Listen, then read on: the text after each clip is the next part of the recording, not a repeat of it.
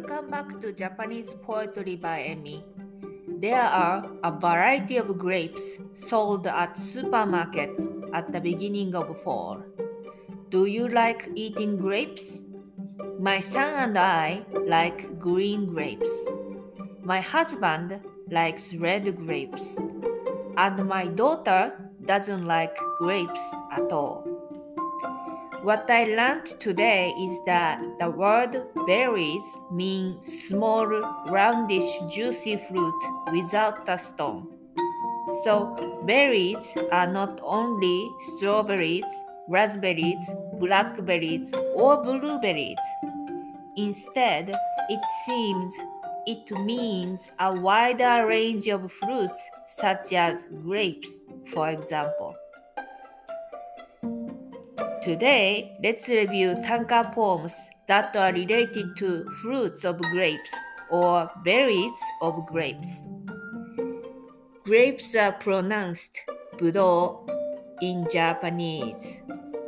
The first poem for today was recorded in Shoen, published in 1949. The author of this poem is Saito Mokichi. He lived from the 19th to 20th century in Japan. Let's start from the translation. It's raining a lot. It's raining on hundreds of fruits of black grapes. I'm not saying anything. It seems the rain is telling me to watch the scene. Let's sing the poem as usual. 沈黙の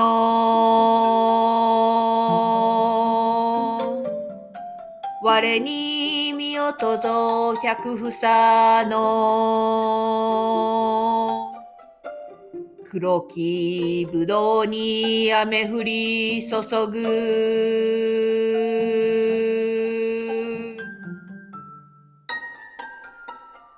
The author could have been in an orchard because he was seeing hundreds of grapes at the same time. The author specified the color of grapes, black. Black grapes in Japan are very huge, which is bigger than table grapes or champagne grapes in the United States. It seems the rain is telling me to watch the scene. This is fiction, of course. The rain doesn't say anything. However, we can understand how beautiful and memorable it was for the rain to fall onto hundreds of huge grapes. Let's move on to the second poem for today. This poem was recorded in Chehov site, which was published in 1954 in Japan. The author of this poem is Terayama Shuji. He lived in the 20th century in Japan. Before we move on to the translation, here is a side note. I believe grapes which are written in this tanka poem are also black grapes widely available in Japan. Japanese black grapes are so juicy and its dark red juice can easily stain the clothes. Let's move on to the translation. Juice of grapes can easily fly away from the fruit. There is a poem which is written by a boy who was persecuted by people. Don't stain the poem with the juice of grapes. Let's sing the poem. 飛びやすきぶどうの汁で怪我すなかれ虐げられし少年の死を。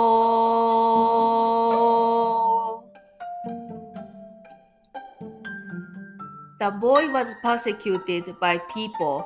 However, who persecuted him was not clarified in this poem. It's okay not to clarify. Not only that, I even believe that the readers can replace the word people with anybody.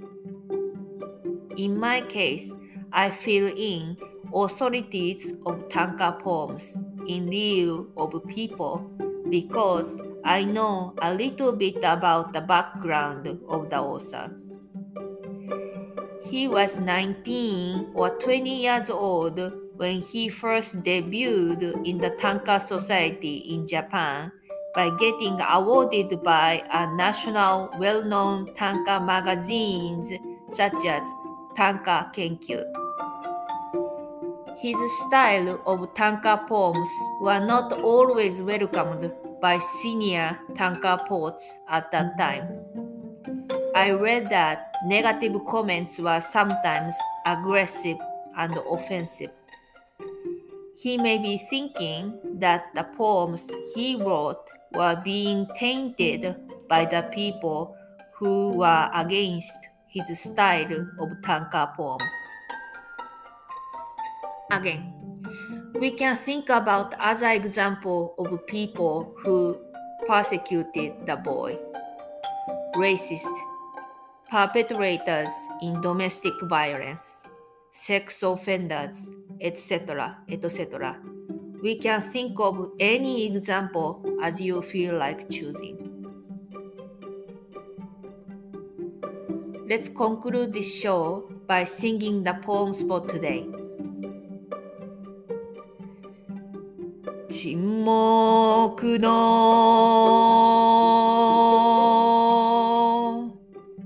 我に見落とぞ百房の黒きぶどうに雨降り注ぐ飛びやすきぶどうの汁で怪我すなかれ虐げられし少年の死を。